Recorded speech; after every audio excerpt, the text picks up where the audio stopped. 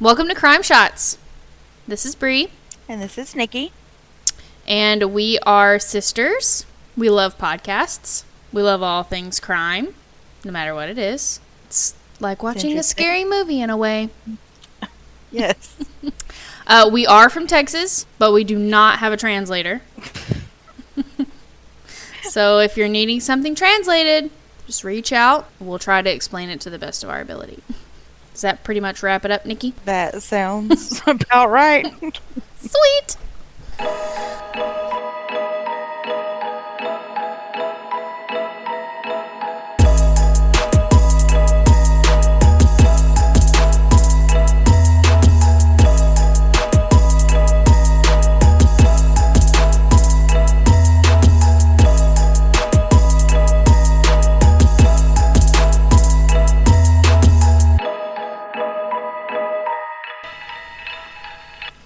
Alright, so we are reviewing a case out of Lufkin, Texas. It started as an apartment fire. Firefighters were called, and it's like a raging fire. They have to break in to get the fire put out. So once they get inside and they start looking around, they discover the body of a woman, and she is tied to a bedpost. It is clear that she had been murdered. Lufkin is in Angelina County, which is like just southeast of Dallas. So like East Texas. Like we both know about East Texas, right? Yes, we do. So so once the fire department made their discovery, they immediately contacted the police department. The person that was put in charge of the case was Lieutenant David Young, who at the time of the murder, he had been in the department for 17 years already when he began. So he was a veteran. Right. He knew what he was doing. He had handled stuff like similar to murder before, but this was just beyond anything they had seen before. So they used dental records to identify the victim as Megan Curl. She was a 26-year-old woman who had lived in Lufkin for about 5 years. So new to the area. Well, sort of. Megan was born in 1973 in Incirlik Air Force Base in Turkey. Okay, so she's not from the United States. Right, so like an Air Force base. So her father was a military man. Okay, so the military brat traveled, okay. Right, okay. So growing up, she was actually diagnosed with a mild learning disability that required her to attend special education classes. So her mother, Sherry, says that she actually had a really rough life. Uh-huh. Yeah, so said that she was not really accepted by people. She got made fun of a lot. But she was always like really kind in return. No matter how people treated her, she was always kind back. So she was a very much of a people person. It's always the good ones, right? Mm-hmm. So when Megan was in high school, her family moved to Lufkin. She wasn't exactly new to the area by this time. So she'd been there a few years. She had the hang of things. She knew people. Right. So when she was 18, she got married and moved to Arkansas. Oh, that's so young. Yeah. So, but that marriage ended because it was some sort of an abusive relationship, and the two separated. So she ended up moving back to Lufkin to be obviously around her family, but insisted on getting her own apartment. Naturally, she would be older. She's in her 20s now. She's an adult. So who really wants to... So how long were they married? Her and her first husband? It doesn't say. There's not a lot of information about who he is and their marriage in general. When I read that she was married to an abusive person, I immediately just that was my first instinct. Oh yeah, absolutely. Let me look into this guy. But there's nothing about him. Mm-hmm. It doesn't even say what his first name was. He wasn't from Arkansas, but they moved to Arkansas, and it was very hush hush about who her husband was. So she moves back to Lufkin, gets her own apartment.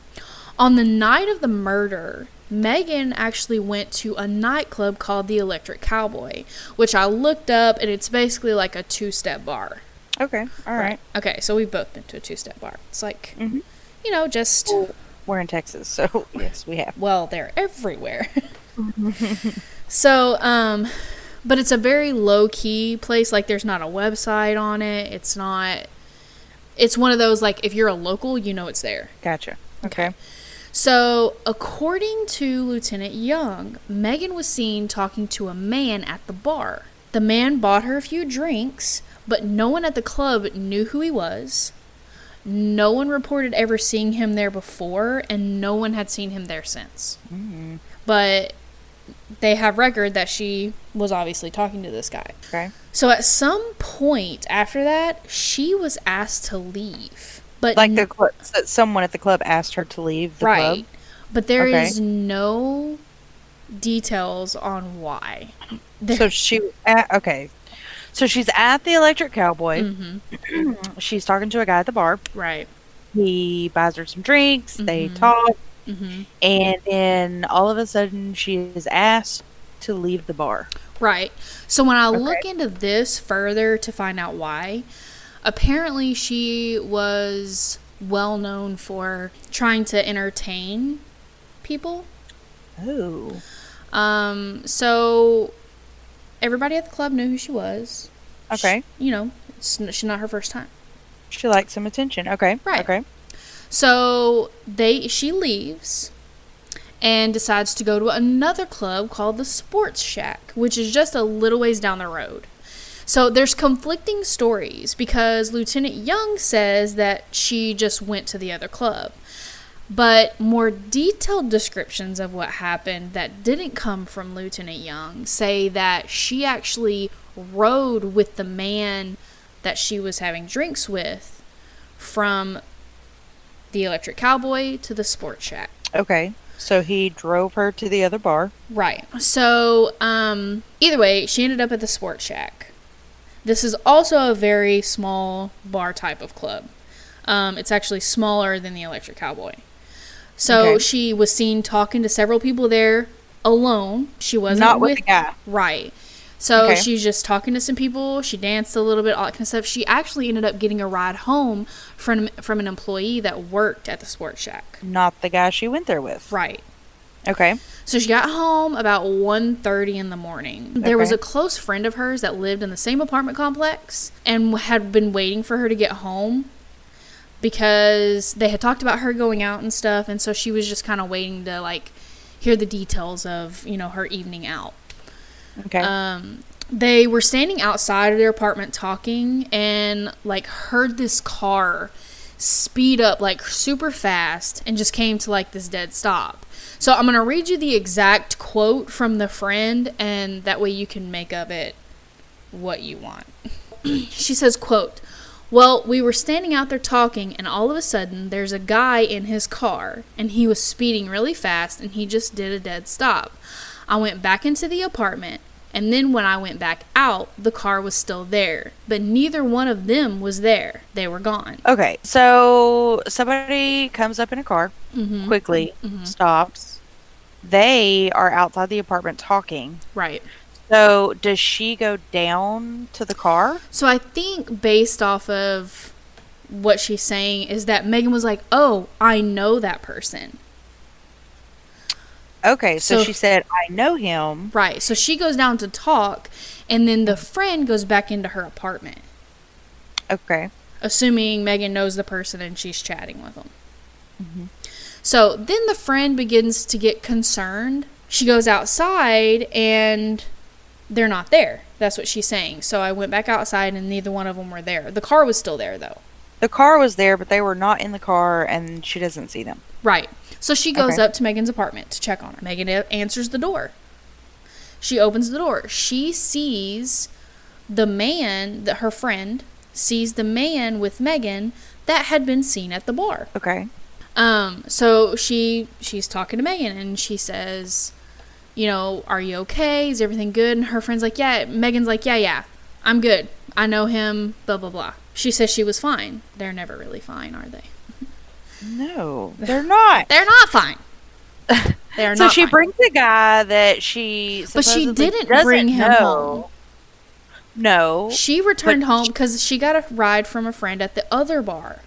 you're right. So I wonder either she told him where she lived and to come meet her, or he followed her. Well, Okay. investigators believe that she may have been wearing a nightgown based on the remnants found on the body. However, they interviewed several men from her past, and they all concluded that she would have never worn a nightgown to sleep. She was a shorts and t-shirt kind of sleeper. Totally makes sense, right? Yes. Like if I'm you ever find found me in a nightgown, I did not put that on. Exactly. If you find me in a nightgown, There's something is no way wrong. I put a nightgown on. Like our mother, absolutely. That's totally believable. But me, no. Yes. There's no way I'm in a nightgown. And if I don't have my socks on, someone took them. I always have socks on. So they said, however, if she was romantically involved with someone, a negligee or a nightgown may have been worn. So here they begin to think that maybe she was having some type of relation with whoever was in her apartment. So Lieutenant Young says, whoever came up. Okay. Exactly. So Lieutenant Young says, quote, "We feel because of that, she knew this person and was preparing for an intimate evening with him." So they say preparing for an intimate evening. Is that to say, I mean, obviously the fire was bad and she was probably, so they're not going to be able to get DNA. So they don't. Not necessarily. Not necessarily. Okay. This is just the conclusions that they're drawing based off of what they can see. Okay. So all of this information immediately registers with Megan's mother. She believes that Megan knew whoever assaulted her. She said that she would have never gotten in a car with a person that she didn't know. And there was no forced entry in the apartment. Well, we know that because the neighbor saw her with the guy in the apartment. Right. Well, saw her just with a guy. That doesn't necessarily mean he's the guy. True. This is true. Her body was found tied to a bed with pantyhose and a belt. She had been gagged and tortured. Her throat had been cut twice, almost to the bone. And a trash bag and pillow had been placed over her head. They believe her bed was then set on fire, and her body was charred. And investigators say they don't know the cause of the fire. They found no evidence of gas or any starter. Really? That's odd. I would think they'd find something, a match, a lighter, They find nothing. But I guess depending on how bad it was burned. Well, based off of the fire report, the blaze was it was bad. They're actually surprised that there's anything left inside the apartment at all. It was horrible. So that's why they made sure to note that they found no evidence of like any type of starter fluid, gas, or anything like that. Okay. Investigators questioned several men with whom Megan was known to have relationships with. Also, just to note, I really hate how they talk about this all the time. In every report, they talk about all of the men she had relationships with in the past and all this kind of stuff. And I just feel like, I just don't like the way they word it. They talk about that. If it was a man, they would. I don't think that they would talk about it like that. I don't think they would at all. Megan's ex-boyfriend was a man that they questioned. His name was Tim Purvis. Had just recently gotten out of prison. She had a lot of issues with him. And investigators looked into him but didn't really get anywhere with it. Like, he had an alibi, and investigators had no physical evidence to put him at the scene at all. So, several years... Question. Yes.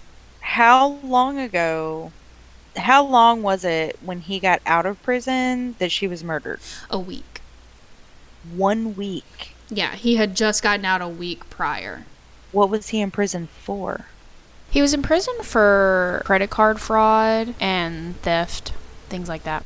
It does say that when they were together, that they had a lot of issues, that they argued a lot. There was a lot of fighting. It never mentions anything about abuse or like assault or anything like that. It just says that they did not get along really well. I feel like her family is very, very private. So there was a lot of stuff that was not released to the public. Also, during an investigation, they, obviously they keep a lot of things private that would only help the case if somebody knew it. Right. So they usually try to wait and see who can give them that information. Right. So, several years pass, and several different people confess to the murder.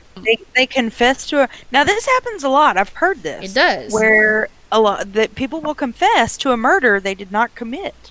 I don't understand it, but apparently there's science behind it. Right. Well, they're trying to get attention. The majority of the people that were trying to confess to this murder were locked up. At the time. Locked up at the time, after, before. There's no way possible they could have been involved. Okay. So obviously none of those pan out.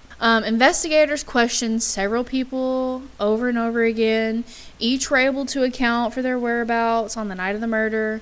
The unidentified man from the club in her apartment obviously becomes the prime suspect. They don't know who he is. The last person that was seen with her as well, so... Right. So, as of today, the case is still open. They've never found the man that investigators believe to have been in the club and in her apartment the night of the murder. So, did they do a sketch artist where, like, having the neighbor do a sketch of him or anything like that? Yes. So, they did do a sketch of his face. He's a white male with blonde hair, and he's got a very, very light mustache.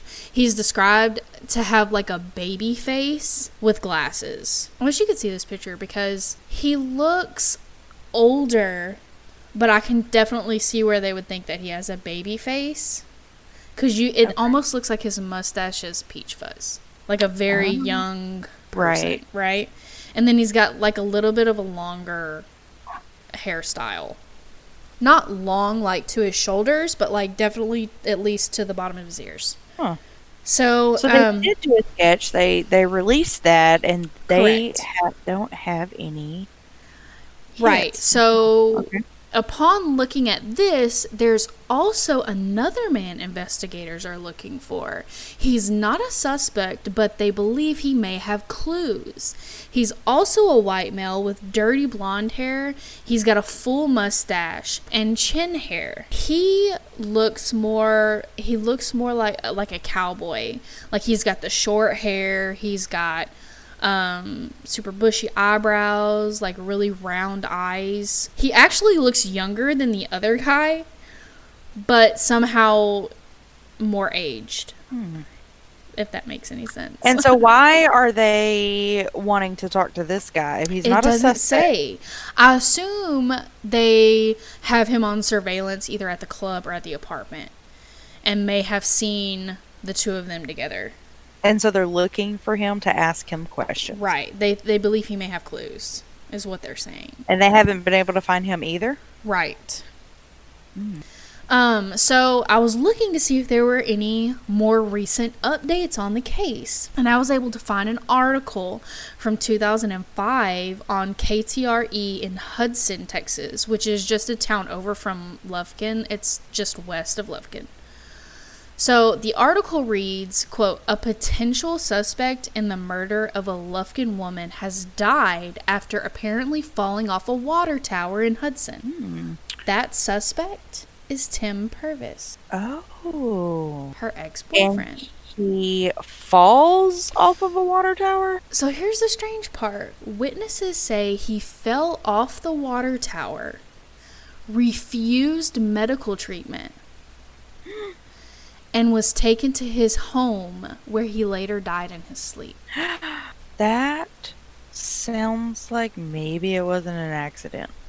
So this happened in 2005 which 1 year earlier, Megan's case was featured on an episode of Unsolved Mysteries. So it was just a year later. My money's on Purvis. So investigators say that they have no advancement as of right now, but they are hoping, due to new forensic testing, that they may be able to one day determine who killed Megan. Right. But they cannot confirm or deny that anyone living or dead had anything to do with it. So it just goes unsolved. Right. So they're asking that anyone with any information on the sketches or any information that they have about the club that night or the apartment complex to contact the Lufkin Police Department. Oh, it just seems like there's no... I have to, obviously, with the guy falling from the water tower, it just sounds like that was on purpose. Right. And it really makes me question him. It really does. And I think that's what a lot of people think. That's why they ended up releasing the news report saying that a potential suspect was killed. And he had been released from prison just a week before. Did he look like the sketch? I don't think so. I don't think he looks like the sketch at all. But like I said, the man that she met in the bar may not have anything to do with it. Obviously, the man that she met in the bar was not Tim, because investigators would have known it was Tim, because they talked to him. They spoke to him. Right. And he had an alibi for the night of the murder. So, as a huge podcast junkie, there's 1,000 different scenarios that go through my head. Like, could Tim have done something to her? Could he have hired somebody to do something to her? Could it just be a random person that met her at a bar? They just don't know. There's no telling. Could the person that came into her apartment and she told her neighbor she was fine and she left, could that guy have left and then someone else totally different came in? Right. Exactly. Could she have actually had relations with that man and then another one who was jealous about that come in afterwards? And you see what I'm saying? Right. So, Lieutenant Young... for the story, do not bring men home that you don't know. Right. Yeah. Really, know who get their name, social security number, copy of their driver's license. Yes. And give their keys to your friend. Yeah. So, Lieutenant Young recently retired from the police department. And upon his retirement, he did make the comment that they do believe they may know who the murderer is. However, there's not enough evidence to do anything about it yet. So they know. They know. That's what I think too. Every time they say something like that, I'm like, oh, yeah. You totally know who did this. They know. You know what happened. You know who did it. Right. And they can't do anything because of the justice system, the way that it works. They can take them to court, but if they don't have enough evidence, they're going to get away. Right. And it just costs everybody, taxpayers, money, and they don't do it. But it is so sad because you can know in your gut and you just can't do anything about it. Right. And they do have evidence that they are storing just in case the technology comes available for them to be able to test it or do whatever it is that they need to do to it. So that may just be what they're waiting for, so that they can have a clear-cut case to be able to go after somebody. Ooh, hopefully that technology comes out soon. Oh yeah, I'm gonna be so fascinated by new technology. Oh, and what all the cases it's gonna solve, just like DNA. When that came out, that was... Gosh, that's exactly amazing. And that's another thing that we're going to cover on several more episodes on cold cases that are able to advance due to new technology. Yes. It's I love it. Exciting. All right. Episode down. Crime Shots. Yep. So, if you like us, please like and subscribe. Give us a review. They say that it helps us if you give us a review. Nikki knows I love reviews. We'll see how that do goes. What you do. Do what you do. Yeah. Until next time. Thanks for listening, and we look forward to another episode of Crime Shots.